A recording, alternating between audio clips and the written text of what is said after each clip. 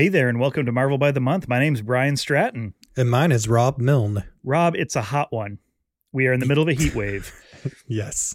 It's not burning in my heart at all. It's just sort of cracking the paint outside. But yeah, it's a heat wave. And you're recording in a tiny little upstairs room with very limited AC. Yes. I started off fairly cool. I made the mistake of opening the door to go out on the balcony. Here's the thing. Barb has a DJ level bubble machine that she makes special bubble fluid for by the gallon. So she orders like glycerin in like FBI flag amounts from the internet. I was going to say, you guys are on so many lists. And it's on every day for at least like 4 or 5 hours, just blowing bubbles into the neighborhood. It's pretty magical if you're not us, that has like this grapevine slicked with bubble grease and a machine that's all covered in grossness out there. But I went out there, so I opened the porthole into this room to the balcony, which just let really crappy hot air in here. So yeah, I might die during this, but I'm willing to sacrifice for the podcast. I mean, honestly, I respect your commitment. I don't share it at all. Yeah. So this will be a fun episode though, because I think the longer it goes on, the less sense you will be making.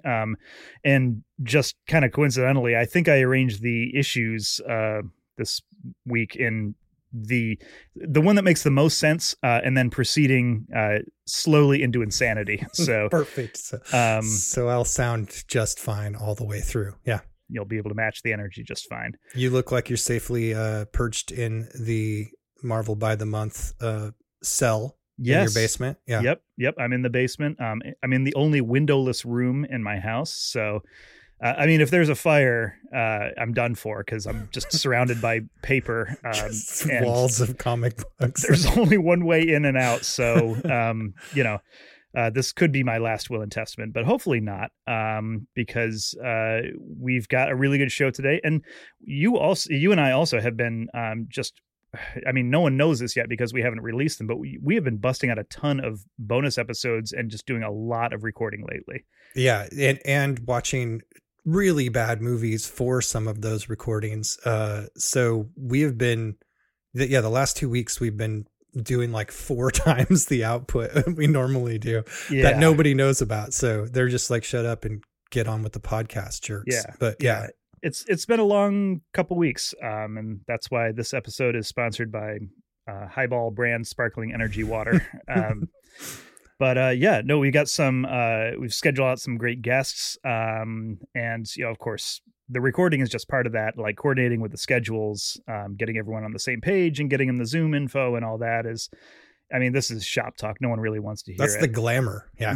Yeah. That's like loading your gear at shows when you're in a band. It's just the glamorous part. Yes. And then every now and then we get a guest who has to make a last minute change because he wants to risk being eaten by a bear or something. Mm-hmm. So I guess we should just introduce that guest right now, making his record-setting 6th appearance on the podcast. Mr. Noah Campbell is back with us. Hey, Noah. Hello. So how was your camping expedition? It was pretty good. Yeah. Got a canoe, kayak. We got a kayak that's big enough for a dog. Our 83-pound mutt. So there's like a little hole for the. It's got like an extra big passenger hole. You could put like a big cooler or a gigantic dog that wants to stand up and almost tip you over every 10 minutes. It sounds very relaxing. Yeah. Slept about 4 hours a night, and I'm glad to be home. Unlike Rob, I'm in my basement where it's freezing cold. It's 100 degrees out. So as his brain melts and your brain freezes, this episode should be a lot of fun. I'll say. There's some good comics to talk about today. So yes, we won't get into detail with any of these just yet, but what did you think? Really good.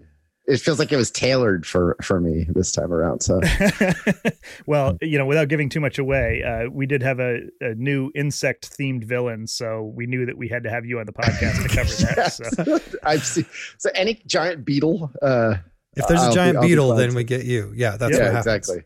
Your Beetle guy, not to be confused with Rob, who is Beatles guy. And talking about that, maybe we should just jump into our historical context for July 1966, when all these issues hit the newsstands, because there is some Beatles news in here. Although I don't think we're going to start out with that.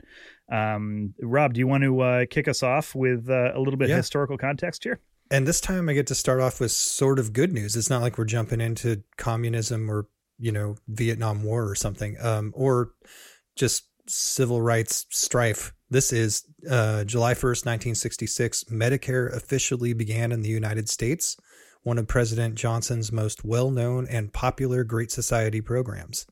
On the 12th, retired Lieutenant Colonel William H. Whalen was arrested by the FBI at his home in Alexandria, Virginia, after being indicted for espionage for the Soviet Union. So right back to communism. I was going to say that's a very short streak of good news. Whalen, the highest ranking American military man ever convicted of espionage, would plead guilty to having sold secrets for $3,500. So the dude got I guess that's probably like half of the new car or something, maybe a brand new car amount of money in 1966 to commit treason. Cool. Thanks, man. So Whalen would be paroled in 1973 after serving 6 years of a federal prison sentence. So I don't know. That doesn't seem worth it to me, but, and I'm not like a super patriot, but I'm going to want more than $3,500 for treason. Just so you know, if anybody's listening, I've got a price. Do you want to throw out a figure just in case anyone's up there? To sure. I'm going to go for $2 million and up, because I need to be able to run away like McAfee to some weird island or something, I'll do light treason for $100K. I don't know what that is exactly. I think it's an Arrested Development joke. So there. I feel like it. Yeah. I feel like it's just being a Democrat in 2020. Yeah. Hey, zing, topical. Sorry, that's stupid. I'm going to continue our downward slide into awful news with this is gruesome.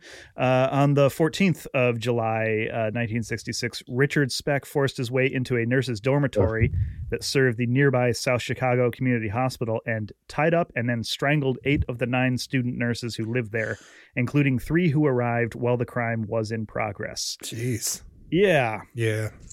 Richard Speck was a bad dude. Yeah. I mean, that's a pretty bold position to take, Noah. You sure you don't want to walk that back a little bit? Yeah. Well, there was interviews with him in the 80s and I think even the 90s where he had a sex change in prison, and he had this really inflammatory interview where he said what a great time he was having in prison, where he could do drugs and have sex, and that prison basically rocked. And it was used as a lot of propaganda about prison reform and how we shouldn't do that. He was a bad guy. Honestly, the only reason I threw this news story in is because I was hoping to just get a little bit of that sweet true crime listenership. But that's where all the real podcast money's at. Yeah. I'm just hoping that I have now an excuse to put, Richard Speck into the tags for the episode, and we'll get like 6,000 more listeners out of it. So, oh man, pandering is such a weird thing. So on the 18th of July, the Huff riots broke out on the east side of Cleveland, Ohio, marking the city's first race riot. The triggering event had reportedly been an argument at a tavern where patrons began complaining about a sign that ice water would not be provided for free during the heat wave. When police responded, the disorder spilled from the tavern and into the streets, and 300 of the Cleveland police moved in. PSA, whenever you read the words race riot, remember that usually means a severe and disproportionate response by mostly white law enforcement against mostly non-white people who had been held down by poverty and racism. Just the more you know. Ding. It's worth mentioning that this month in American history was also, there's a crazy heat wave that went through the entire country, or I think the middle of the country. So it's very appropriate that we're recording this episode in the middle of Portland's little heat wave that's going on right now. I'm going to change gears and talk about the space race now, because Cool. this is a pretty big month for the space race in not just America, but in the entire world. On the 15th of July, 1966, China moved to the next step in its space program with the launch of a dog into outer space. The male dog, whose name was Xiao Bao, was sent up inside a T-7AS2 rocket, reaching an altitude of 115 kilometers. And I made a pledge that I will not share news about launching dogs into orbit unless they come back safely. So after the capsule returned to Earth, the dog's handler brought out Xiao Bao alive and well. Nice. Yeah. And then 3 days later, on the 18th, Gemini 10 with John Young and Michael Collins was launched from Cape Kennedy, which Magneto took over. After docking with the orbiting Agenta target vehicle, the astronauts then boosted the linked craft into a higher orbit, reaching an unprecedented altitude of 474 miles above the Earth, beating the previous Soviet record of 308 miles. Take that, commies. And Xiao Bao just went 71 miles. So they're way above, China's dog launching projects. Yeah. The U.S. reached a higher altitude than China and the Soviet Union put together. So USA.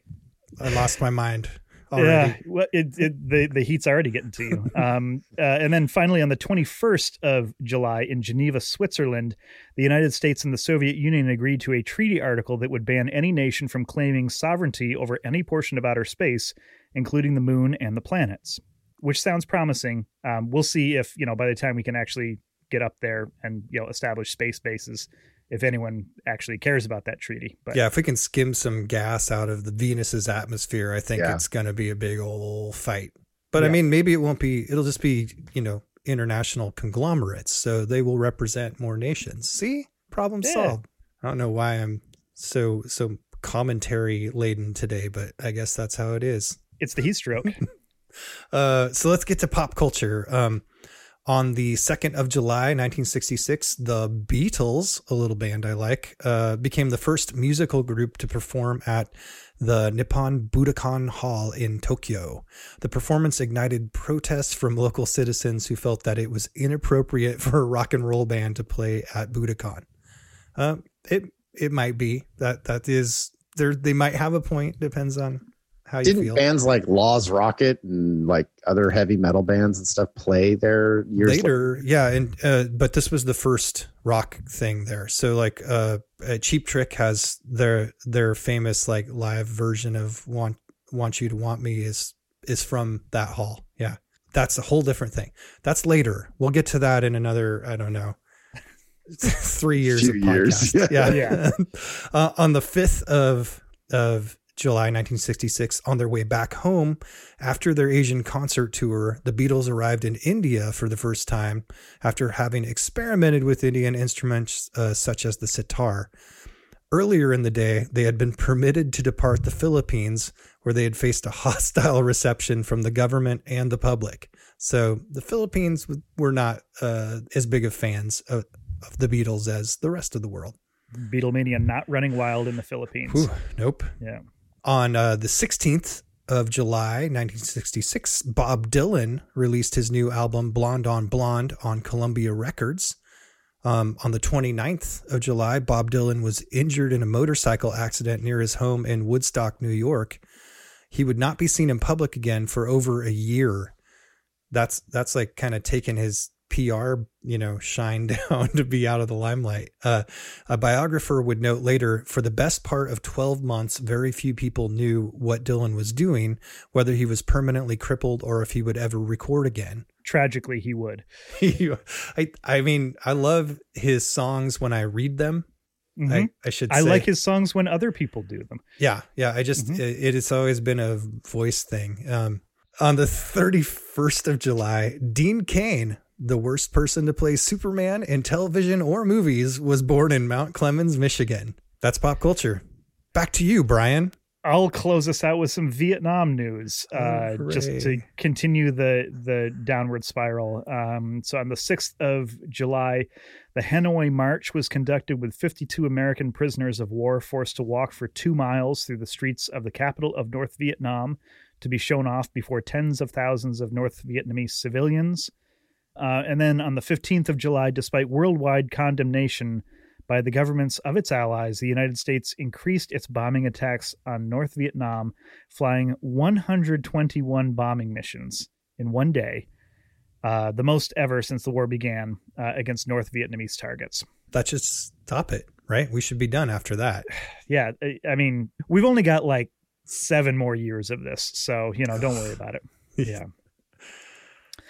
So on that upbeat note, let's go ahead and take our first break. And then when we come back, we'll talk a little bit about Amazing Spider-Man number 41 here on Marvel by the Month.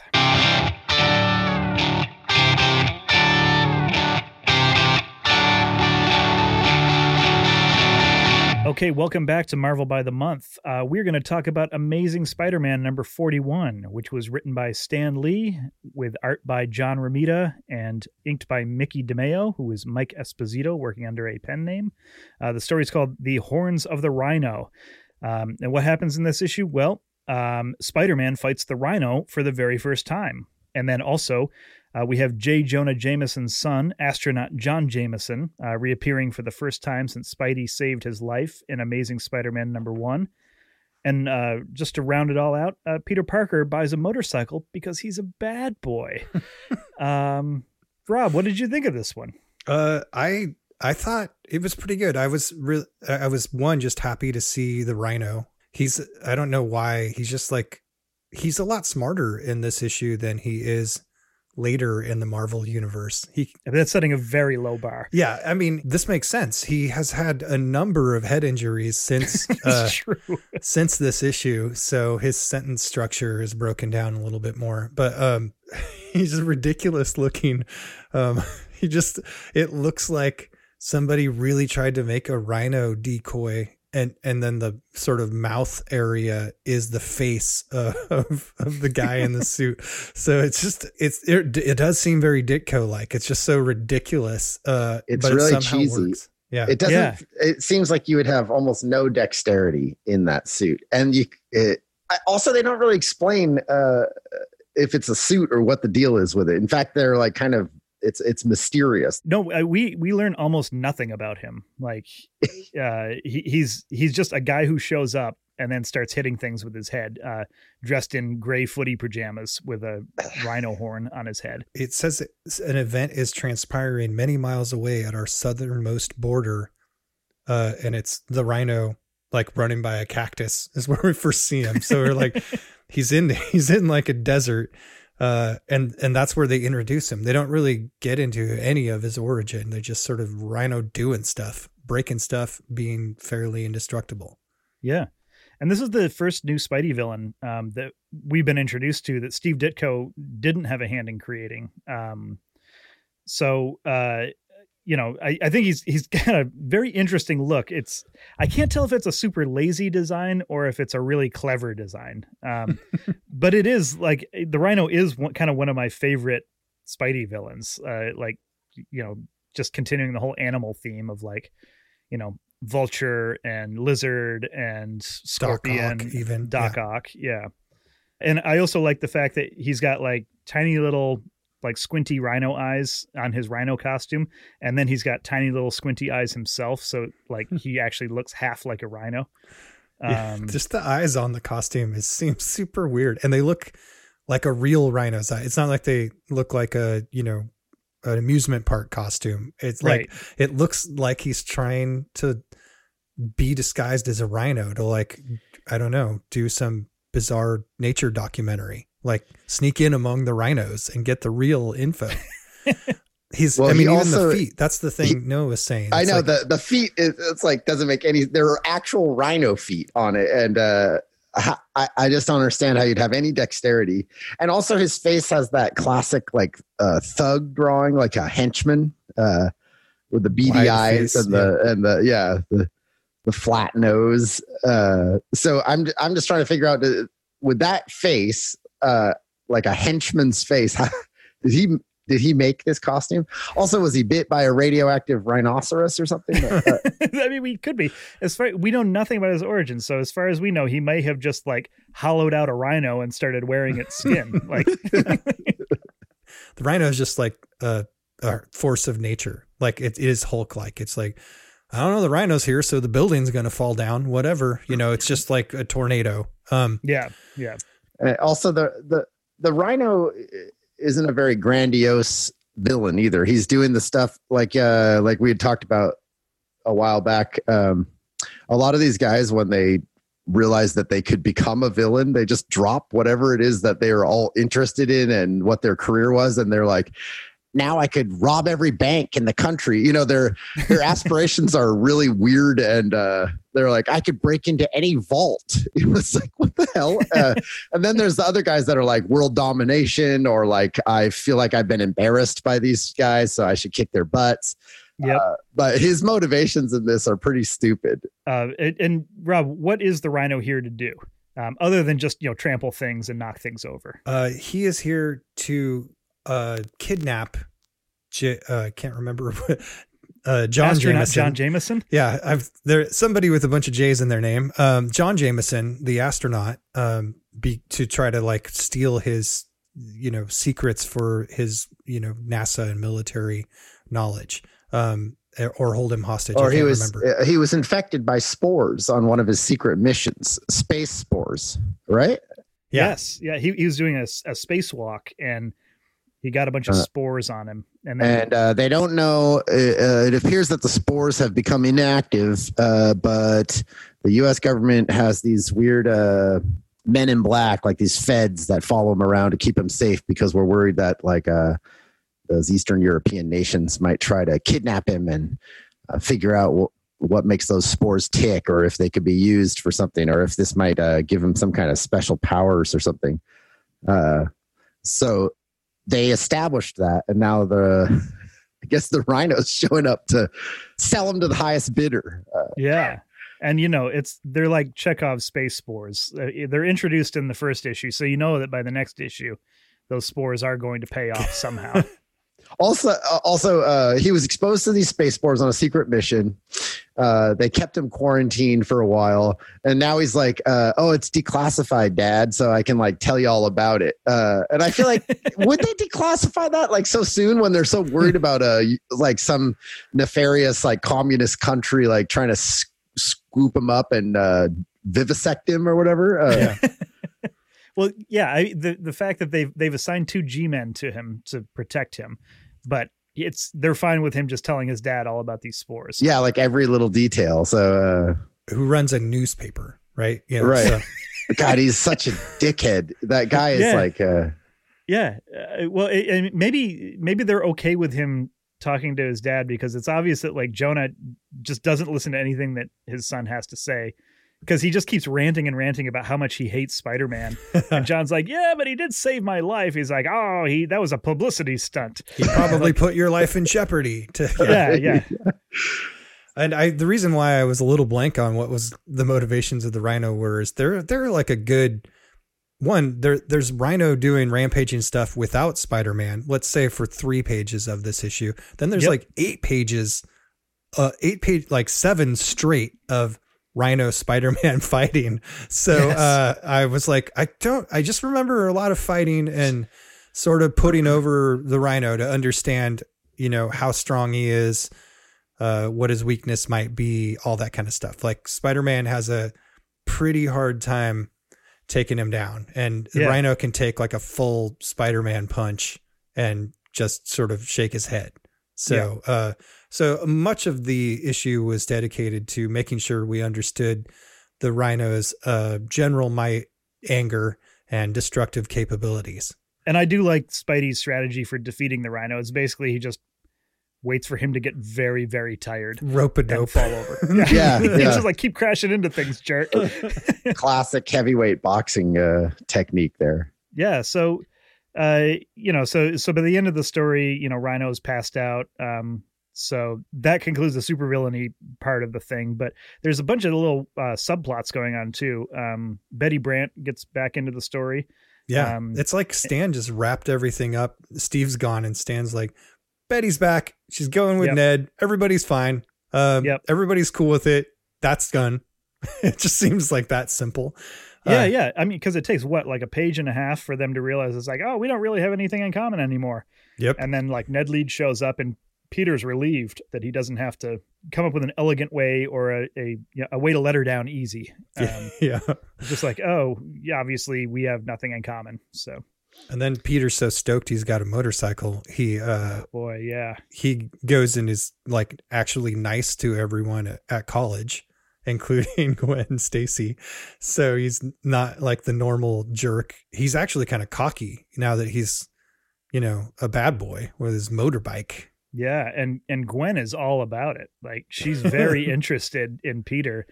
I mean, now that he's, actually acknowledging her existence. So negging works, apparently. And and she sees him, riding this motorcycle. It's like, wow, like there's a lot more going on. Yeah. It's not a Harley. Let's get this out of the way right now. Like, for people who can't see this, it's like a little bit cooler looking than a moped.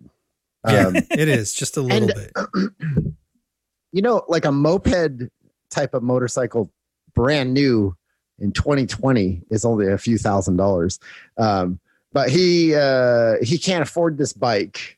And so he has to call, instead of calling his aunt, he calls Jonah Jameson to be a reference. Cause I guess that's how they did loans back then. It's just like a personal reference. Like, yeah, I can vouch for that guy. And they're like, all right, we'll lend him money and put him on a payment plan. So he calls Jonah Jameson while he's talking to his space hero son. And he's like, you called the wrong guy. There's no way I'm going to vouch for you, even though like every big story that breaks in my newspaper is because of your photos. And then he decides, oh, hold up though. If I do vouch for him and he gets this motorcycle, he'll be deep in debt. And that way I can exploit him by paying him a lot less because he'll need the money so bad. So he's just a total scumbag. Also, he's just thinking to himself what a great guy he is for doing this and that he never gets any thanks, even though his last thought before that is that come to think of it, if he has debt to pay off, he'd have to sell me more pictures and I can buy them cheaper than ever from him. And he's got this sleazy grin on his face. He's a really bad person. In all the movies they remake, he's just kind of like a fast talking, like a stern guy. But in the comic, he's just a really bad person. I think it's kind of funny because we've seen in a couple places that apparently Steve Ditko created J. Jonah Jameson as basically his commentary on what it was like to work for Stan Lee. Is that right? Yeah, apparently. And I find it funny that Ditko's off the book now. So Stan is writing this and I don't know if Stan's in on that. Stan's still making maybe even making him worse than Ditko. Yeah. Not realizing it's just a metaphor for him. Yeah.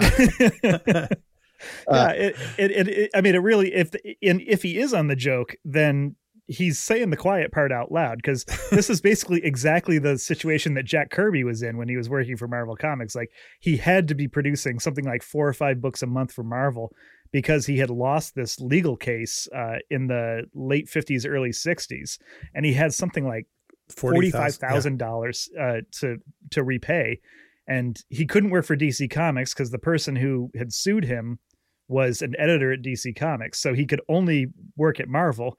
And he couldn't leave Marvel. So this is literally that. This is literally the Kirby situation. He says, so he's like telling Peter Parker, like, you're an idiot to call me up asking. All he has to do is just vouch for him. But he doesn't have, there's not even a monetary thing he's tied to there. No, he's not co-signing anything. But then he thinks to himself, like, I can exploit Peter Parker if I vouch for him here. And then he says, I'll tell you what, Parker, even though everyone says I'm too generous for my own good, I'll do it for you. And then the next thing he said is, the trouble with me is I'm too soft-hearted. I'm always doing favors for everybody.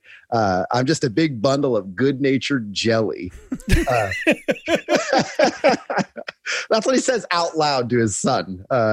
We just had last month Norman Osborn as the Green Goblin actually projecting his version of events so that people with some mind projector thing, and just to show how distorted his view was. But now I'm just thinking about how distorted Steve Ditko's view of Stan Lee is, but then how Stan is so not getting the joke that he's making it even worse and adding in like little elements that make it even more relatable to the actual Marvel situation. It's like, maybe it's why it's so easy for him to write that character. Yep. Oh man. So that's basically our Spider-Man issue this month. Let's go ahead, take a quick break. And when we come back, we'll find out what the Avengers are up to here on Marvel by the Month.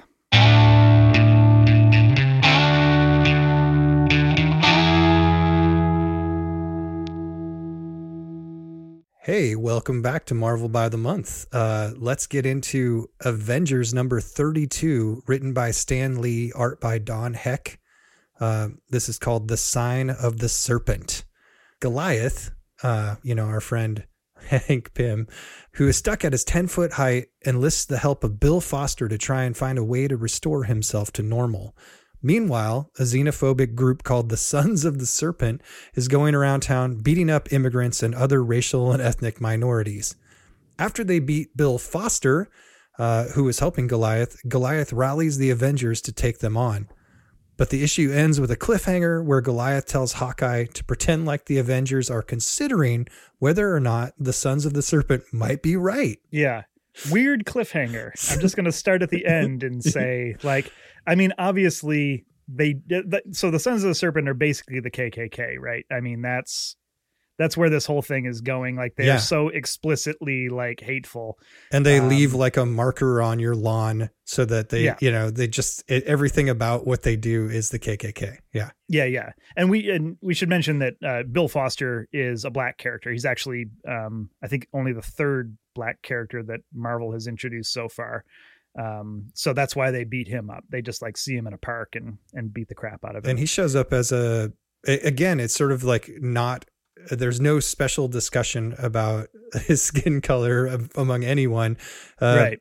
Henry Pym's looking for somebody that's a biogeneticist, scientist guy, biochemist maybe. And he calls Tony Stark, and Tony Stark has somebody who works for Stark Industries. He's like, this is the guy you need. And that's it. There's no special mention. But then we realize that, we are all very aware of what his skin color is once the serpents show up and in their, masks and beat the crap out of him. And I feel like this is a very, I was going to say 1960s kind of white liberal perspective, but I think honestly, up until like maybe 6 months ago, this would have been the perspective where it's like, if you're a good white person, you don't even see color. Like no one comments on color, but it's like, and if you do comment on it, it's negatively and you're a bad person. So, and I'm not going to judge Stan for that, because like, I think literally every other white American was in that boat for decades. So, that's still progressive, as we talked about when the Black Panther debuted, but like, this is a pretty big political stance. Like this whole issue is the Avengers deciding to fight the KKK, that's the story, which is cool. I was excited about that. It made the Avengers more interesting than usual for me. Did you notice that when the Sons of the Serpent are talking about their aims, so they talk really explicitly speaking out against foreigners and people who weren't born here, but their hatred of other groups is just sort of implied. Which just makes me think it's like maybe at the time in America, everyone agreed you shouldn't hate people because of where they come from. But, believing that you should treat certain people differently as long as they're all Americans, like, well, that's something we can have differences of opinion on. Right. We're going to set that one aside for now. Yeah. Yeah. Well, the first guy they beat up is I'm looking for it here. I think his name's Garcia. I think he's supposed to be like a Mexican guy there. And the serpents say, "We'll leave this serpent sign as a warning to any other foreigners." There's their little burning cross thing. Yeah. And then he's also preaching to a bunch of white dudes about like anybody who wears these robes will be the master of all. And then somebody in the crowd's like, "That's for me. Once you become a serpent, there's nobody you can't push around." So they're all just pretty bad people. And while Garcia's getting beaten up, there is a white couple who's like looking on from their window, and they're like, "Oh, this is terrible. Maybe we should do something." No, let's not get involved. So, Stan's calling out the bystanders too. Yeah, so. They're too dangerous. The serpents are too Silence dangerous. is violence. Yeah. So, and there's nothing subtle about this. No. Also, on the next page, there's Pym in his classic insane misogyny. Yes. His Wasp, whatever her name is trying to help him out, but he accidentally elbows her in the face. It's the first time, but not the last time Henry Pym will hit Janet Van Dyne. Right. Yeah. And I just remember in the Ultimate Avengers, yes, that first issue is really crazy violence against her. But he hits her in the face, but she says she's all right. But all that happened was a broken beaker. And he's like, "I keep tripping over you," and he's furious, even though he bashed her, and he doesn't apologize. He's like, "I didn't see you there at my elbow." Anyway, she's like, "You need an assistant." He says, "Sure I do, and I'll get one, a top-notch scientist, not a chattering female." Yep. And her response is out loud, "If I didn't love you so much, I'd utterly despise you." And she slams the door. And he just is like, "What's her problem?" So you can get why somebody could have easily extrapolated that kind of the later version of Henry Pym. Yeah, he's just a real dick. He's always, also he's like 10 feet tall or whatever. So I'm assuming like catching an elbow from that guy is probably painful. And she's willing to just like let that slide. So because she loves him so much. Man. Yeah. She's wrong, but whatever. Yep. Stan tries to redeem him by having him be like the primary motivating force to go after the Sons. It's like the Avengers weren't even focusing on the Sons of the Serpent until Bill Foster gets beaten up. Yeah. And even then they're like, shouldn't like the police just be dealing with this? Yeah. Even then they're like, this isn't really like, it's just racism. It's not something that we need to worry ourselves with. Even though these guys are like bent on like global, like they're Nazis basically. They're not just like the KKK. They want to like organize and like take over the whole country. And I'm assuming by proxy, the world. So they finally, when it affects them, they finally decide it is a problem. Yes. Yep. But I could not remember something. I mean, explicitly like this. I know Hydra, based on sort of Nazi science but this is just them like Stan writing the Avengers dealing with white supremacy. And and it resonated pretty well with me for some reason in this day and age. Yeah. I wonder what could have prompted that. Yeah. The problem with bad guys in general is they look cool. Like Lemmy from Motorhead's been attacked for wearing like Nazi the Iron Cross and stuff. Yeah. And his response is like the Nazis, but they had the coolest uniforms. So that's why it's like, the argument doesn't really hold a lot of water, but bad guys, I feel like in real life and in fiction always look pretty cool. So they do have that going for them. Yep. I'm a sucker for a snake themed villain. I mean, I was a big G.I. Joe fan when I was a kid, and I always loved Cobra. You can't really go wrong with that aesthetic. Yeah. Put more serpents on it. Yeah. And that's obviously what one of the henchmen must have said when he asked for it. What do you think I should do with this costume here? So, yeah, they are badass looking. It's just unfortunate that they're pretty bad dudes. Yeah. So, and what else happens in this issue? We've got Hawkeye and Black Widow have a developing romance. So she's kind of, when she first showed up, she was kind of like a Mata Hari character and like seduced Hawkeye into attacking Iron Man for her. But like since then, she's become more of a good guy, and he is, you know, an Avenger now. And she's also like a full on adventurer, like getting closer to, you know, the Black Widow that we know from the movies and stuff like that. But it's interesting to see that kind of character development and like workshopping that character, her costumes evolving. Yeah. I think we get like 3 panels dedicated to Quicksilver and the Scarlet Witch back in their, I don't know if it's a named Eastern European country, but yeah, I think it's just generic Eastern Europeanville. But their powers were mysteriously waning. Now they may be restored. I think they just got like a vitamin shot or something. So I'm interested. And now I'm like, I want them back. Also, we never think about that with normal modern Marvel stuff, that they would have like an exotic accent and be obviously not Americans. Right. Right. You know, so I feel like that would be a cool thing to add to that team. And especially in this context when we're already dealing with these immigrant fearing racist buttholes.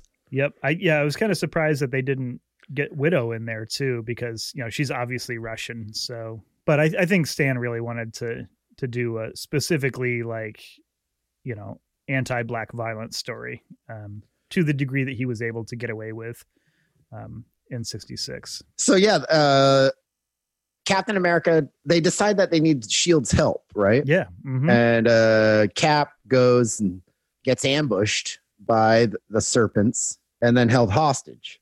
And then there's an ultimatum. Oh yeah, they kidnap Cap, and then they put that their version of a burning cross, the little serpent leave behind that has a tape recorder inside. It has a message for them. And while they're listening to the message, for some reason, I just wanted to say that these comics are dense with copy. There is so much dialogue. I opened these up and I was like, oh my God, I got to read all this. There is a lot going on, but also, you know, you'd think that this copy, all this extra narrative is driving the plot, but really they're saying shit out loud that is so stupid and not worth saying.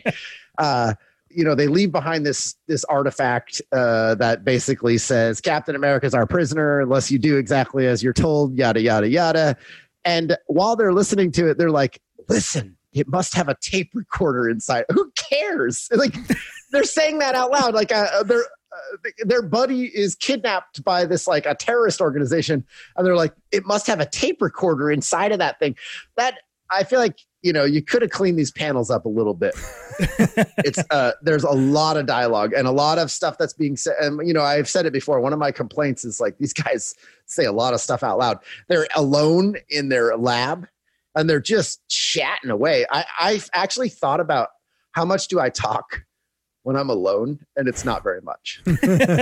These guys, like, they're alone in a lab and they're hashing out all the stuff that happened in the day out loud to themselves. Peter Parker basically gets his secret identity discovered by Norman Osborn because he's walking around talking to himself out loud and saying his own name. Yeah, and that's what the Flame did, right? Human Torch. He almost signed the Human Torch on his at check. The bank, right? Yeah. What an idiot.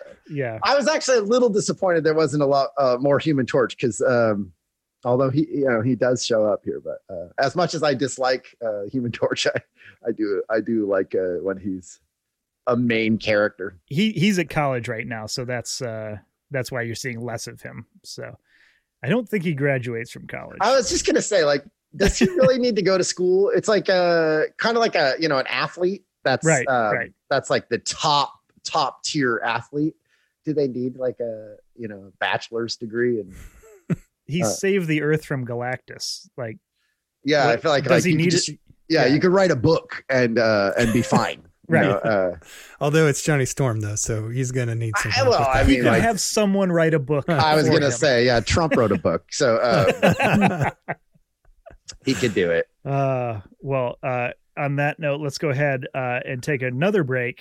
And And then I would love to talk about what Thor is up to this month when we come back. So stay tuned. We'll be right back here on Marvel by the Month.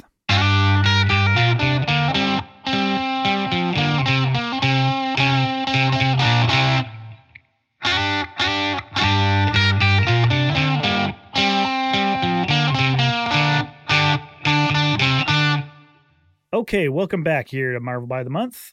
We are going to talk about Thor issue number 132, which came out in July of 1966. This one is written by Stan Lee. The art is by Jack Kirby, inked by Vince Colletta. The main story is Where Gods May Fear to Tread. So, here's what's happening. The Rigelians have attempted to claim Earth, and Thor fights off their colonizers, and he takes their ship back to their homeworld to continue whooping them. But the Rigelians are threatened by a mysterious danger from the Black Galaxy, which threatens Earth as well. So the Grand Commissioner of the Rigelian Empire basically gets Thor to stop destroying all of their stuff by telling him that Earth is also in danger. And Thor agrees to head to the Black Galaxy to find and confront the threat. And Rob, who is the threat? Ego, the living planet. Noah, we dropped you right into the middle of a storyline here with no context for what is happening before or what happens after. What did you think of this issue? Well, we were just talking about this on the break. What's also funny is I didn't even think for a second that there was backstory to this. I just was like, I just accepted wherever we're at. They take care of the story pretty quickly. Like the Earth has some kind of like shield that they put around it so they can colonize the Earth. It's very much threatened. What is that called? A lock? Like a stasis lock or something like that? Space lock, I think. Space lock. They say it like 100 times. So there it is. It's filled with killer spaceship Jack Kirby art. But is he speaking with a little bit more like of a flourish in this? Jiminy Christmas. Barely ever Don Blake now. He just he's starting to get a little more of those thous and these in here. Yeah, a little bit more. Dude, it's like incessant. And I actually thought like it gets worse as we go through. And I'll grab a couple as we go just to read some of these quotes out loud. Because, like this. So that right off the bat, there's this killer, weird-ass spaceship that Jack Kirby drew that in some part of space that doesn't make any sense. That's really cool. And these aliens don't like him showing up to kick their butts. And so they're like, who the hell are you? And he's like, 'tis the son of Imperial Odin who stands thus before thee. My hammer doth shatter a sun easily as a stone. And he just continues on like that. And if I were these aliens, I would just double down and try, like, we got to kick this dude's ass just for talking like this. But of course they can't do anything against him. Even though they have some pretty cool weapons. What do they call them? Those robots, the indestructible. That's just a robot. They've got this, the individual robots. He throws his hammer and they actually are able to stop it from flying through the air. And then they crank the intensity's force to cremation level. That's what the aliens say. But even that doesn't do it because obviously his hammer is indestructible. And he kicks their butts. They're super bobbleheaded. Yeah. And they look like they're half human size with a big giant head. Yes. They look like giant babies.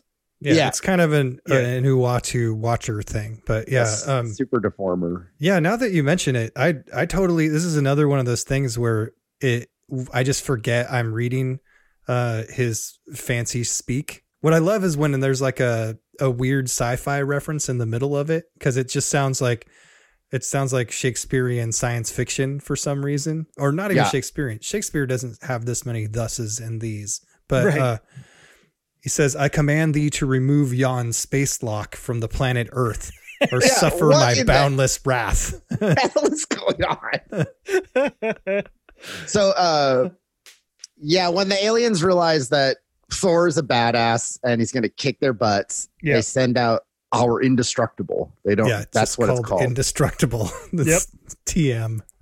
And for some reason, they didn't make it.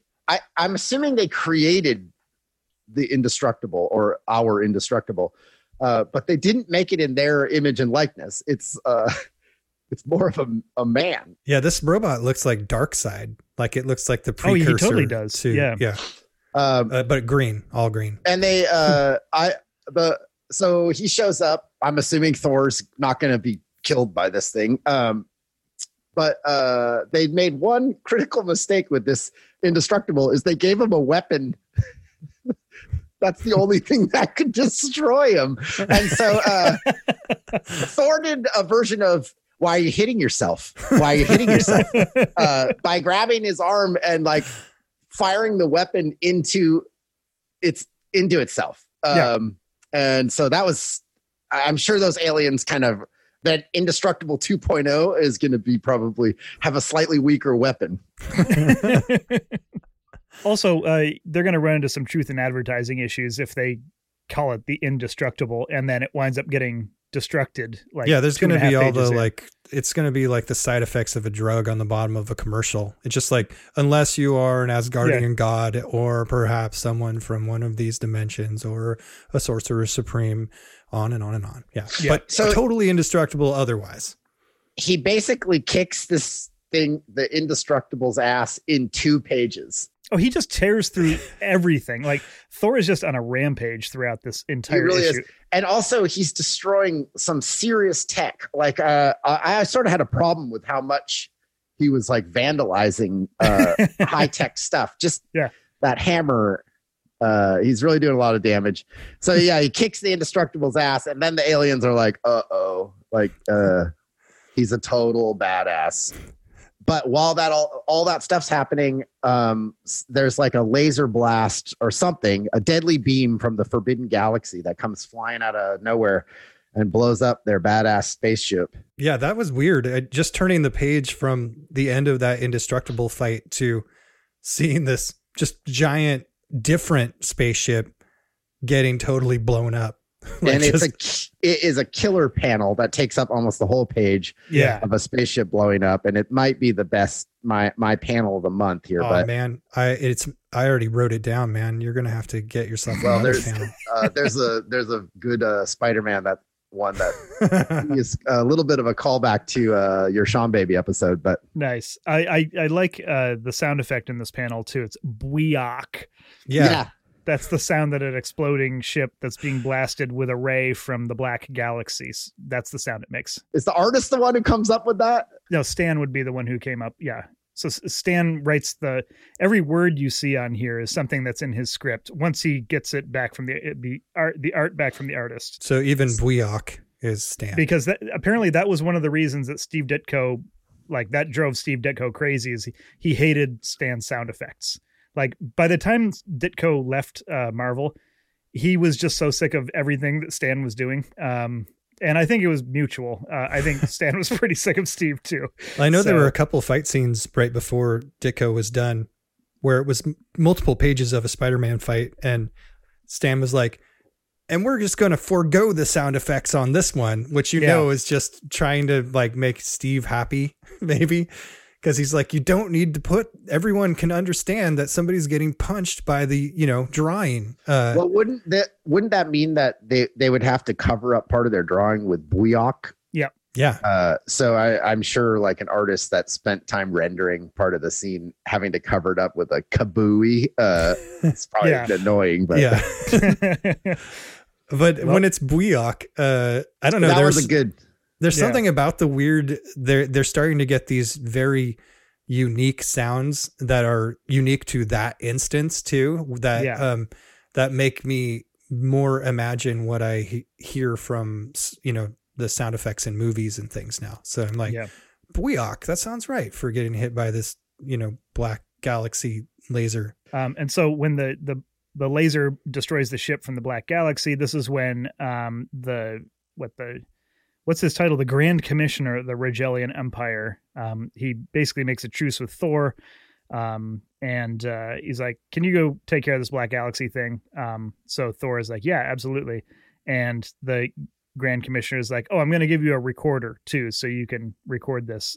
Like a body cam. Yeah, it's basically it's like a body cam with a body attached to it. So it's like Well, he gets, it shows that this guy's like, even though Thor's a total badass, he's like, I'm going to put a camera on you because I know you're going to get just destroyed. And I want in case you don't come back. Yeah, I we just want to kinda see wanna- what happened.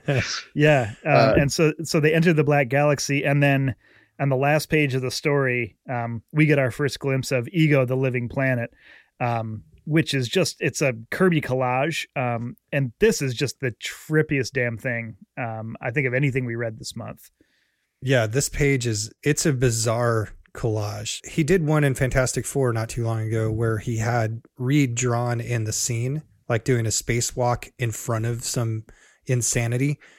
And I'm like, if you could just have the little figure of Thor, or, you know, see them in the little ship or something, somehow that would sell it more for me. But because otherwise it's just such a crazy departure from all of the flat things you've been seeing to get all of the shading. But yeah, Ego is just basically a white dude's face on some, you know, it looks like some bolts or some weird nuts, more specifically. With like a sponges is it like wasps' nests around him? That's not easy to say. Kind of, yeah. It's really weird. Like you need to probably see it or just do some crazy drugs to imagine what it is. Yeah. And then of course Ego shows up in the Marvel Cinematic Universe as Kurt Russell. Right, which makes perfect sense because his head is very large. Yeah. So another cliffhanger. Got to wait till next month. Yep.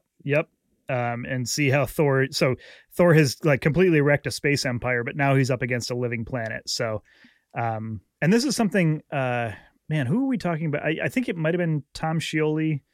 When we were talking about the Galactus stuff, where he was saying that this is a period where like Kirby just kept raising the stakes and raising the stakes and raising the stakes in like everything he was doing.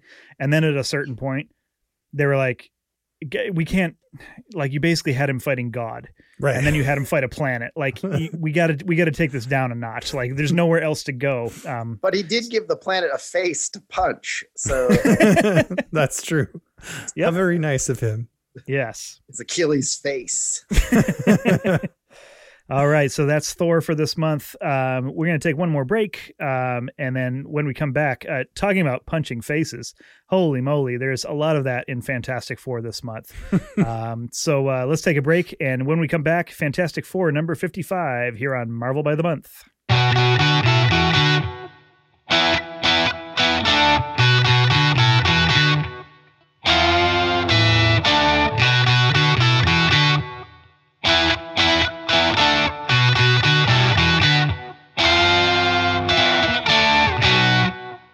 Welcome back to Marvel by the Month. Let's get into Fantastic Four number 55. Written by Stan Lee, art by Jack Kirby with Joey Sinnott. With Joe Sinnott inking. 1966.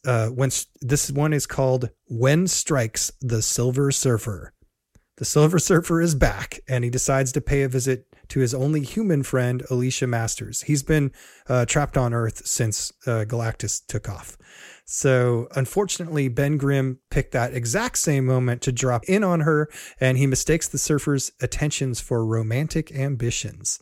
So they fight and fight and fight and fight and fight until Reed finally talks some sense into Ben. But there's a lot of fighting. This is just like punch fest extraordinaire. So Ben is very insecure about his status with Alicia. That's like that's the crux of this. It's always his problem. Yeah, he totally is, like, and he's been talking about this I feel like Stan's been ramping this up a little bit more in recent issues where, you know, Ben's like just kind of sulking around the Baxter building, and he's like, haven't heard from Alicia in a few days. And Reed and Sue are like, well, why don't you call her, dumbass? Mm-hmm. And he's like, she's probably out with some other guy. It's like, why don't you call her? So, it's all in Ben's head. We've never seen any indication that Alicia is anything but 100% like in love with him and committed to him. But like, he just can't get it out of his head that he's a freak and a monster, and what would someone like her be doing with someone like him? And this is sort of like, this is the worst of all of it just coming together at the same time. Yeah. Not a good look for him. Not a good look at all. Yeah, just like generally, this is one of those things that I'm guessing has aged a lot worse than it was when it originally came out. Like this kind of behavior from a dude nowadays, like if you wrote a story like this, like he would literally be the monster in this situation. Like there's no like lovable. It's like, oh geez, he just feels bad about himself. Yeah, it's you're like, totally right. You're a stalker. You're a stalker and you suck and you're He's a sick maniac in this. Roid He rage. shows up with no evidence. It's not like he walked in on her having sex. He just shows up and there happens to be whatever the Silver Surfer even is, a god. I don't even know what he is, like a extraterrestrial. Yeah, he's just standing there talking to her. And he overhears it through the walls and he just loses it, man. But he does ride a cool motorcycle across town to get to Oh her. yeah, he's got that. It's too blammed hot to go jet cycling around town. But so he goes in just no clothes, basically. So he shows up in his underwear, pissed, and he's ready to like kill someone. So yeah, you're right. He's like a monster in this. Seems like a totally feasible Trailer Park Boys plot too at this point. It's just because he's wearing a suit in the scene right before this.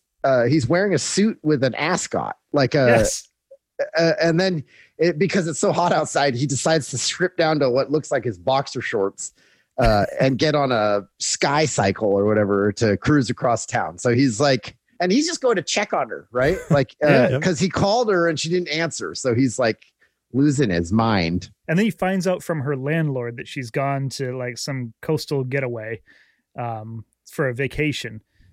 So then he'd is like, well, fine, I'm going to follow her all the way out there too. on a different note, I do love the intro of the Silver Surfer in this issue. Like there's this panel of these mountain climbers, like just saying they're all like discussing how they're going to be the first to ever reach this summit. And it like looks Everest or something. Yeah, it's like insane. They're climbing these super dangerous climb and they get over the top and it's just Silver Surfer standing there going, I'm getting pretty bored of Earth. Yep. Really wish I could leave Earth. Well, this is the best Earth has to offer, huh? Yeah. And he's saying it all out loud as everyone does. I've learned all there is to learn of the planet Earth. He says out loud on the top of Everest, and just totally devastates these guys who are like probably, there's a good chance they might die doing this thing. And they get up there and there's like a naked guy up on the top of the mountain with a surfboard. A naked silver. Yeah. So then he checks in with Alicia because again, she's literally his only human friend on the planet. And this is when Ben shows up. He overhears Alicia saying, "You sound so discouraged, so disappointed, but you mustn't be. There's so much beauty, so much goodness here on Earth." And the Surfer is saying, "Somehow I can believe that when I gaze at you, when I hear your voice, so gentle, so filled with kindness." That does make it okay. So then punch of course him through a wall. Yeah, and that's literally what he does. He like punches him through the wall and like into the ocean. Here in his defense, though, the dude's naked. I mean, yeah, but if you're going to be worried about someone making time with your ladies, like the Surfer has no genitals. Like, where's this going to go? Yeah, and it's just lucky that it was the Surfer and not like some like dude delivering like a package or something, because he would have just straight up killed a human being. He hears someone talking, he smashes open the door and literally punches the Silver Surfer through the wall and like hundreds of feet away from the house. Yeah. He would have murdered a man.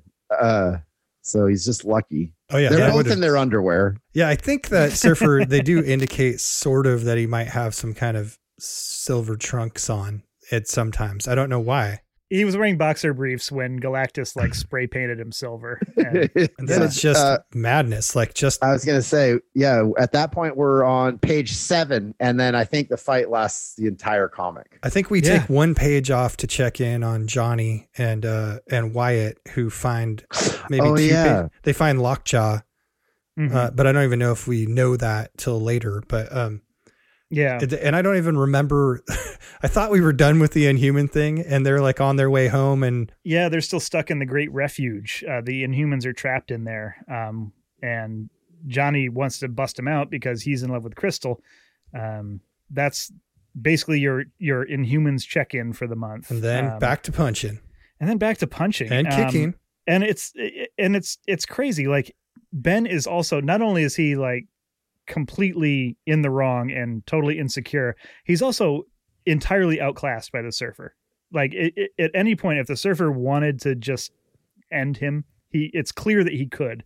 But Ben is just like, he's too dumb and too angry to take a hint. That's pretty much the story. That is the repeating story, is like, he's just Ben doubling down on dumb.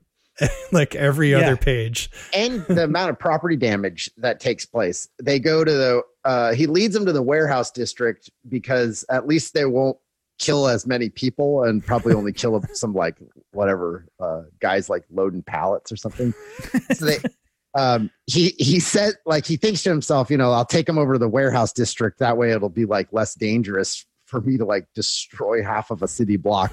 But he knocks an entire building over. Yeah. He destroys that badass motorcycle that flies, and blames the Silver Surfer for it. And then he tries to break the Silver Surfer's surfboard, and can't because he's not as badass as he thinks. I like the one where Surfer, after a bunch of fighting, Surfer's like, but I perceive that you shall never surrender. Therefore, I must take extreme measures. I must increase my energy to atomic strength. And and then he says, now even you would not dare attack me. And of course, the thing who's getting up off the ground from the last time he got punched down is like, don't bet on it, kiddo. Gets up and there ain't nothing I won't tackle where Alicia's concerned. Actually not in danger to Alicia. And then he punches the atomic energy and gets like his fist fried. He's just, and that's it. Like constantly gets knocked down, gets up like an idiot, and continues to be just like male rage, like, and he tips an entire, what looks like a 4 or 5 story building, tips it over. They, at least the windows are boarded up on the building, yes. I think, to imply that it's not like an apartment building. Right. I mean, there's probably just some squatters there, exactly. Homeless people. And, they're not paying taxes. So a warehouse district, as far as I know, usually there's people working in a warehouse district, but he just tips an entire building over onto the Silver Surfer. All this because, the perceived slight of talking to his girlfriend. Yeah. And the only reason that Ben finally calms down is because since they came back to the city, and they're tearing up the warehouse district, Reed and Sue show up and they're like, Ben, what are you doing? And we stopped our honeymoon again because this is the second interruption to their honeymoon. In fact, the honeymoon at the beginning, they, if I remember correctly, they had to like pause their honeymoon. Oh, yeah. He says, all security units register positive, honey. No attacks have been made in our absence. And then it's like, now we can continue our honeymoon. What a shitty honeymoon. Well, he's not a great husband. So that's also kind of been established. But so finally, like Reed and Sue, specifically Reed, manages to talk Ben off the ledge, and they get him to apologize to they get him to realize that he is in the wrong. They get him to apologize to the Silver Surfer, and the Surfer's like, please, it doesn't matter. Like, just, whatever. I'm a god. Man. I don't care at all. This doesn't affect me. Like, and then he magics up some flowers for Ben to give to Alicia. Fixes the bike. Fixes and he fixes the bike. Yeah. And so, like, which all this is great. I think it also leaves open the interpretation that maybe the Silver Surfer's intentions aren't as pure as they actually seem, and this is all just total passive aggressiveness. It's like maybe he knows exactly what he's doing. He baited this thing into happening. I mean, he's got cosmic awareness. He knew Ben was downstairs when he was saying what he was saying to Alicia. And then he's like, yeah, oh, here's some flowers. Why don't you give them to your girlfriend? Tell her they're from me. Yeah, go ahead and give those 5 flowers to your girlfriend. All right, we're square here. Yeah, I guess that's a pretty good rom-com villain. Then you could maybe for 1 second, forgive Ben being such a total, just whatever, roid raging douchebag the whole time, Yeah. Yeah. I don't know. I don't trust the Surfer. I'm just going to put that out there. I also, Ben is a monster. Don't get me wrong. Like, Ben is in the wrong here, but I also think the Silver Surfer I think he's like, hey, why you mad, bro? But in Ben's defense, he is very ugly. And I understand why he's insecure. He's also seems very like stupid. Like he has a low IQ. He's dating a blind chick, which I feel like is that too is a little like questionable. Just, but I feel like, like a blind person will like touch a person's face. Mm-hmm. Like if you touch his face and it feels like, craggy granite. I feel like, you've got the perfect girlfriend. Yeah. She can't see you. And she's felt enough of you to be like, whatever. That's fine with me. She's like way into your skin condition. Like, she thinks that she's a sculptor. She makes statues. Yeah. It's like, you got a boyfriend who's a living statue. This is great. She likes texture, not like the smoothness of the Silver Surfer. I think maybe she can appreciate that too. I did, just to put a bow on this one, I read the whole letters page of this one because they've been including more of those. And just to summarize, there were a few notes about people saying, hey, Stan, could you make Reed not such a jerk to Sue? Like that happened a number of times. So in 1966, it's not just us from our future perspective. There were people going, he's kind of a jerk. You could kind of tone that down, maybe have her have some agency. They didn't use that word specifically, but right. There's hints that even the flower children who are about to blossom were getting that same, like, he's kind of misogynistically bad. Let's just say. Yeah. The audience might be a little more progressive than the writers. There's That's also I did read the letters in this too, and there's some kids' theory on how Human Torch power works, and the response in this comic is, the last sentence of your letter is the only one we can really understand, Jimmy boy, but that's good enough for us. Thanks for writing, kid. Shut up, kid. Nerd. Yeah, you fucking nerd. Let's take one more break here on Marvel by the Month. We will be right back.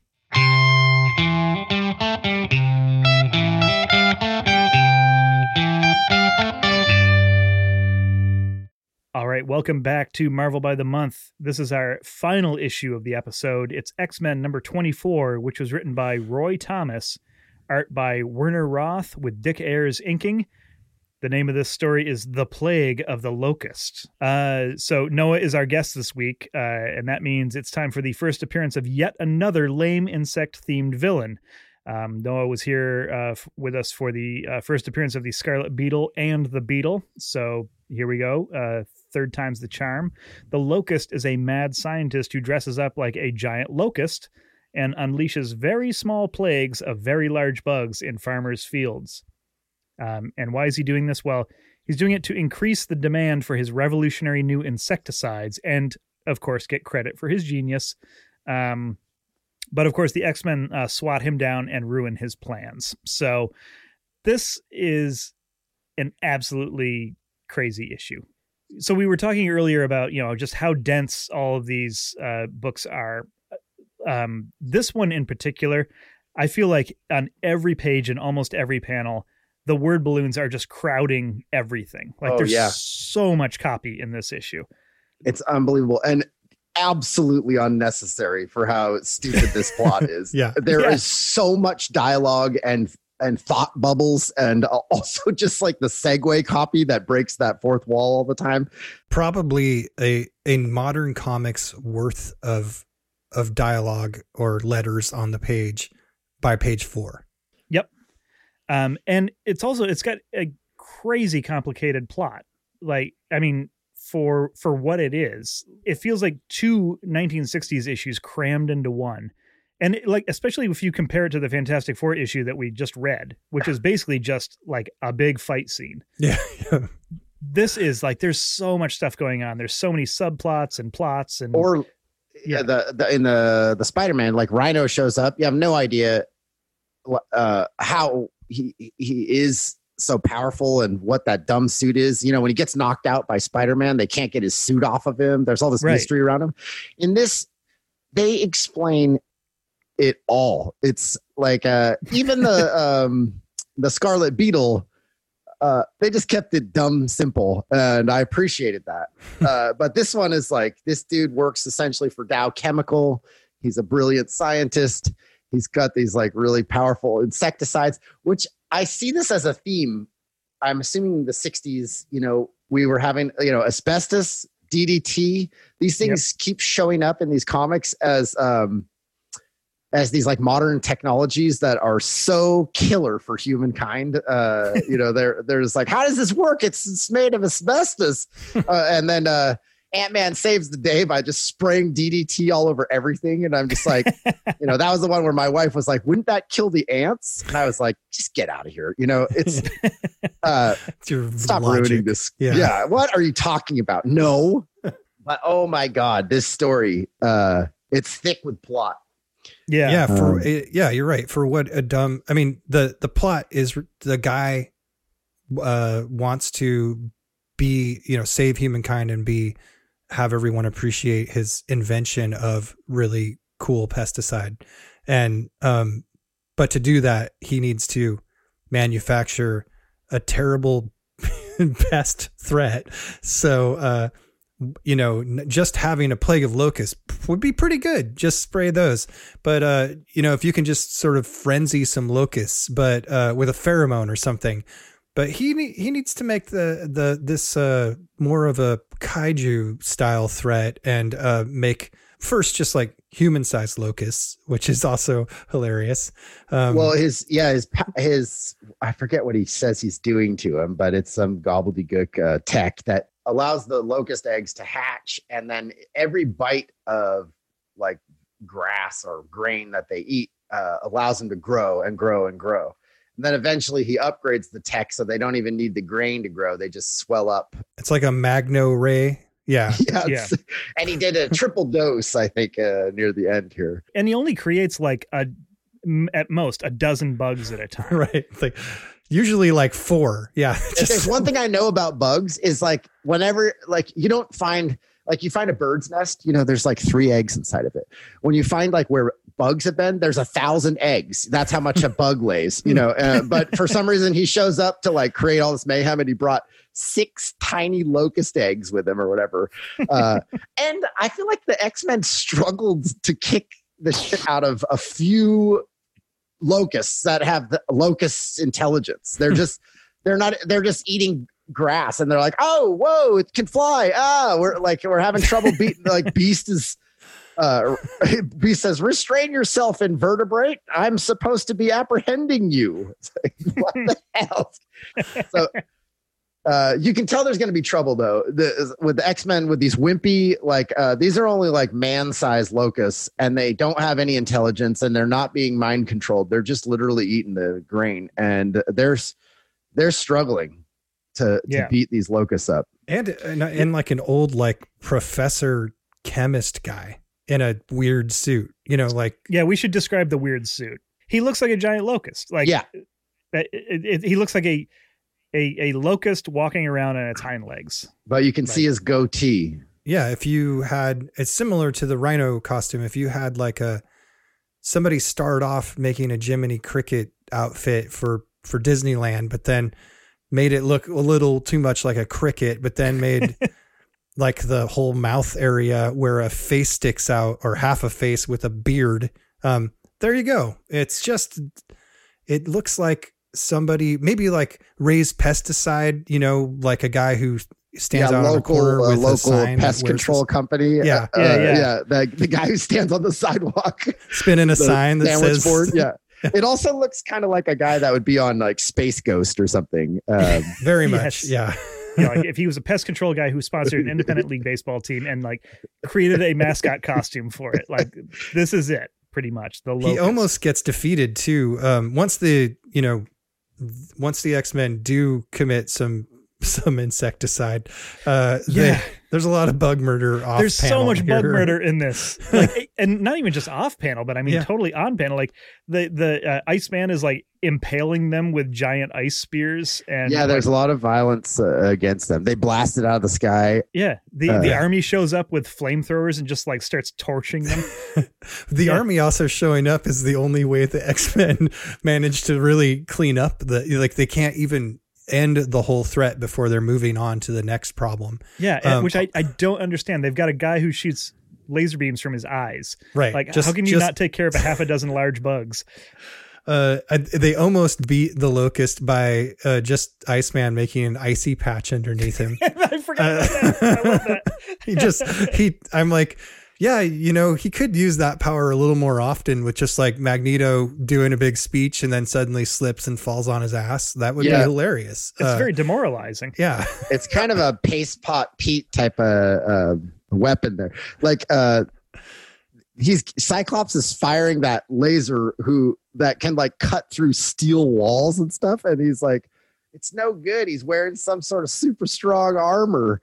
And he says, of course, you overrated clowns. I also like how villains are like just love to insult everybody and say how like you fools, you idiots. But yeah, then a little tiny patch of ice just takes this dude down hard. And then he can't get his footing. Yeah, he's blasted. I can't get my footing. I must summon help. You can't even stand up on the ice. And that's when we get the giant beetle. Yep. And they even say out loud, look out, it's some sort of gigantic beetle. Yeah, I see it. It's taking up half the page. Then the Locust like doubles down at this point. So he's been just screwing around with these like giant man-sized grass-eating locusts. And now he's like, oh yeah, but I did have a beetle the size of like an 18-wheeler, and should have trotted that out first. And now I'm gonna just make some giant wasps too. Yeah, which you guys are seeing how this story is literally like has all the stuff from the Scarlet Beetle. Because the best part of that Scarlet Beetle story is he unleashes all those wasps and they beat the shit out of those cops. As time has gone by, I think about that comic, and I remember saying how terrible it was. I mean, it was really bad, but also it was really, really good because here I am talking about it still, and I feel like they like ran out of an idea and they kind of stole that. Except for these are giant wasps, which are actually even cooler than regular wasps. They make an ice bubble. Oh, they do. Yeah, there's the giant beetle. They just impale it with ice. In 3 panels, like it appears 3 panels later, it's impaled. And shot. It's not even like, you know, a lot of times when they fight a giant monster, you know, they hit the monster hits back. Nope. They just like fired a giant ice sickle right into its abdomen. And I guess it's just dead. That's it. They don't show it anymore. Yeah. So the X-Men and the army are fighting off all these insects. But then what actually winds up convincing the Locust that he's making terrible decisions? It's just, oh God, I hate this. Yeah. This ending is the worst. So first, Jean Grey telekinetically ties the Locust's antennae in a knot, so he can't use them to control his bugs anymore. And then Professor X disguises himself up as like a 19th century hermit or something is what he's supposed to be. I don't know. Some sort of hermit is what it says. Yeah. In the garb of a past century. What is he doing here? The Locust asks himself. Yeah. And then like he gives him a talking to. Yeah, where he's like, I know you're not a bad guy. Like, you got a good heart. You know, like, do you really want to be an evil dude? And he's just like, you babbling fool. Yeah. Those are the things I liked. That's why I love Paste Pot Pete so much, because even when his henchman saved his ass out in the middle of the ocean, he was still like, pull me out of this water, you idiot. I think he calls this old traveler a babbling fool, but I think it got to him. Oh, I think so. Yeah. I mean, he does go on to create 2 more giant beetles. But then the beetles ruin his mobile lab, which is like basically just a Winnebago. Once his antenna are tied up, they just become regular old mindless beetles. Yeah. Yeah. And so they wreck his lab. He almost dies in the accident. And then Professor X, as the weird old hermit, shows up again. And that's where like he's had his come to Jesus moment now. He's like, okay, I almost died. You're right. I'm not a bad guy. So he's going to surrender to the authorities and pay his debt for the harm he has caused. It's that easy. It's that easy. And then, Professor X like takes off his fake wig and beard and says, hey, I've got my walking leg, my robot legs on again, everybody, and a disguise. Yep. Ta-da! Just like a stupid disguise.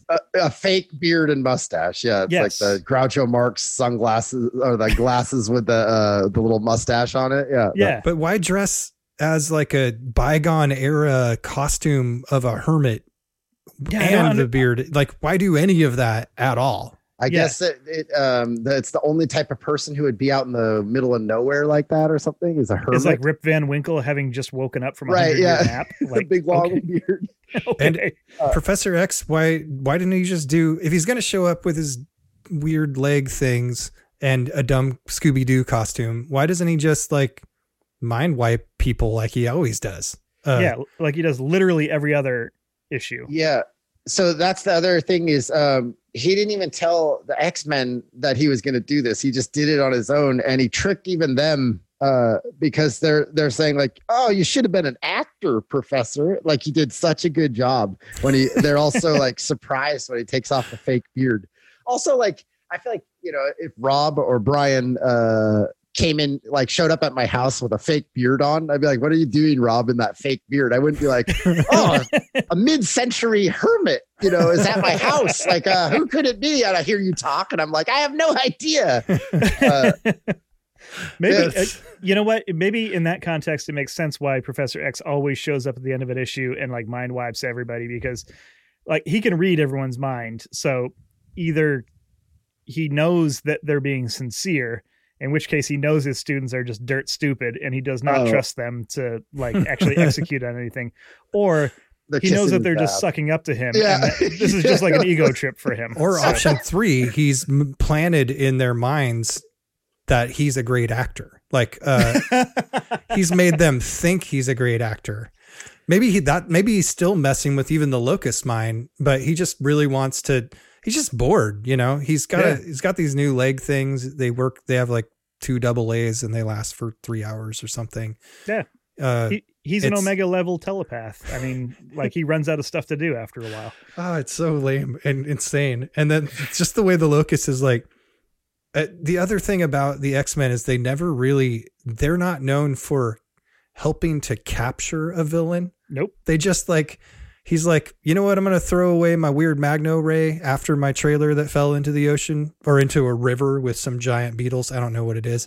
And then I'm just going to walk off. And they're like, cool. Good luck, man. Bye. Yeah. That's the other thing that's weird. It's like, imagine going on a crazy crime spree where you just like destroy all kinds of stuff. You try to kill a whole bunch of people. And then, basically your plot's foiled and you're like, oh crap. Oh, well, I'm just going to turn myself into the authorities, you guys, later. And everybody's like, all right, good. And then problem solved. While all this is happening, this is all taking place in a matter of like minutes. Like his trailer's destroyed by giant beetles. They all fall into the river. And also these beetles are still giant. Like, I don't think the fall kills them. They don't do anything about those beetles. Yeah, and they're like, well, there's like 25-foot tall carnivorous beetles that just fell in the river, and now who knows where they're gonna wash up. But if you ever thrown a beetle into a toilet or something, they don't just die. They swim around until they can find purchase and get back out of the toilet. So while all this is happening, the locust is walking off. They're all pretending to be impressed with his acting skills. Cyclops is sitting there saying in his head, thank Christ, he's saying, now that the threat's over, Jean will return to college. How long will it be before she forgets the X-Men completely? Like, he can't get over this thing. He's like so in love.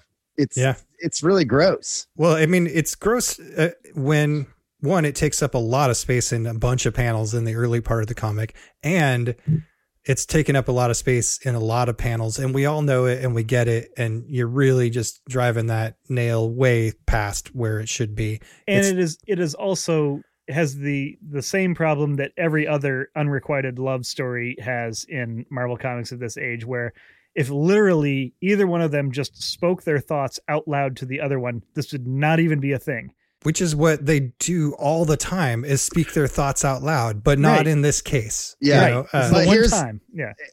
With what you're saying, Brian, the poor professor has to hear these thoughts and just pretend. And I feel like they all know that he can read minds and stuff. Yeah. So like Cyclops is just laying this baggage all over the professor right now. Yeah. Oh God. Like, just kill me with this. I would just be like, all right, you guys, I'm going to hook you guys up because I can't take it if I have to hear your thoughts any longer. Right. Just like, Gene, he likes you. Okay. Go on a date. You know what you guys like should him? do? It's totally just bang, get it over with. I love that you're right though. They're all talking about how great of an actor Professor X is. Scott's all worried about this. Meanwhile, two, like city bus sized beetles are washing up down river just wander into, whatever, a city. All right. Well, gentlemen, we made it to the end of this episode's issues. So the only thing that remains is our panels of the month. I will go first because mine is from this very issue here.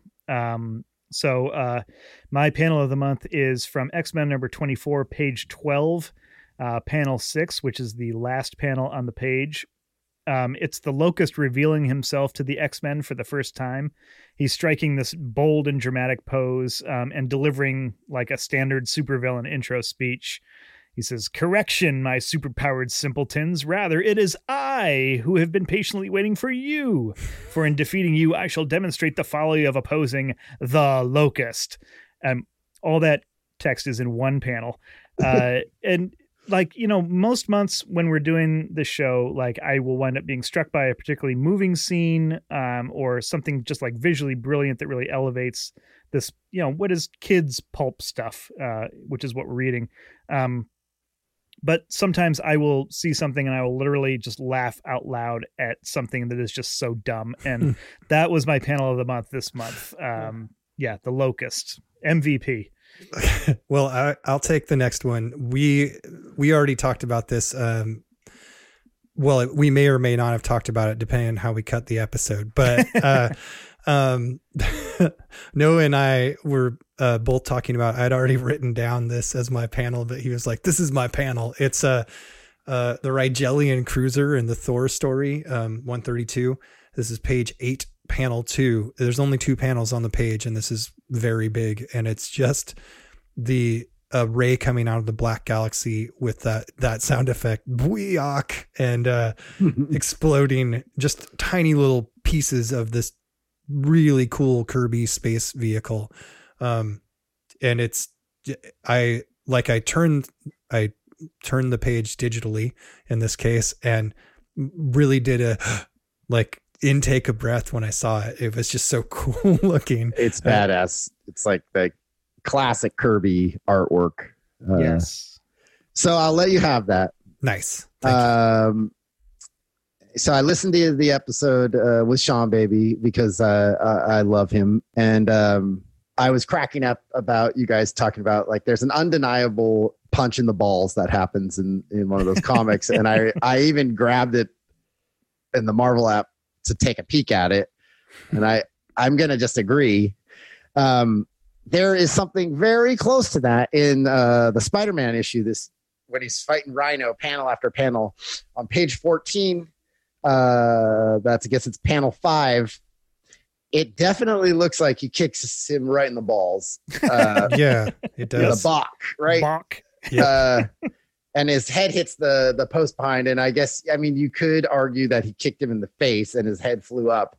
But again, like where the Bach explosion kick is happening. Yeah. Yeah.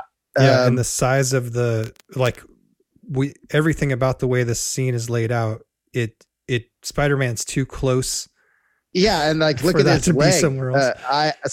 I'd say, This is to a carry on that dick theme kick this of a time. dick kick. Yeah. Last Yep. one's a punch. This one's a kick. Yep. And this one's got, this one has a lot of funny sound effects too. Like we were talking about, every single panel has fat, stip, slap, batoom, box, stomp. It just doesn't stop. So actually I can understand getting pissed off if Stan's the one that's like, put a giant, flang in there. And it's like, well, I spent 2 hours drawing that panel. You want me to cover it all up with a dumb word that you made up? But anyway, welcome to comics, kid. Well, cool. Well, that's our episode for this week. Noah, thank you so much for joining us. It's always a pleasure. thank you for having me. You bring a exuberance to this nonsense that we always appreciate. Yeah. And it's always good to see your face. I like to bring my form of ignorance to your show. Hey, that's ignorance is most welcome. We're gonna say you bring a fresh perspective. That's the nice way to describe ignorance. I like to think that there's somebody listening that is just infuriated at my ignorance to who these people are, and that where I what did I call the Human Torch Flame or something today? I know somebody's like, Flame-o. what an idiot. Well, you got to remember that, probably half of our listeners let us talk about these comics so they don't have to read them. So I think that you're just reminding them how ridiculous Human Torch is of a name in the first place when you call him Flame-o. Oh man. So well, that's another one in the books. We'll be back next week with something. But until then, you can find us online at marvelbythemonth.com. Hit us up on Instagram at marvelbythemonth and drop us an email, marvelbythemonth@gmail.com. Rob, anything else I am forgetting to mention? Nope. We still have we have face masks now. I don't think we've mentioned that. We do, yes. On our Marvel by the Month shop, you can get yourself a Marvel by the Month logo on a face mask that's red, which is pretty cool. Or you can get the Stay Inside and Read Comics hammer on a face mask, which is even weirdly more timely. Yeah, spend some money and put our logo on your face. Pay to advertise for us. That's what we're saying. Well, thanks for listening. Thanks again, Noah, for joining us. And until next week, my name's Brian Stratton. And mine is Rob Milne. And we'll see you next week for next month.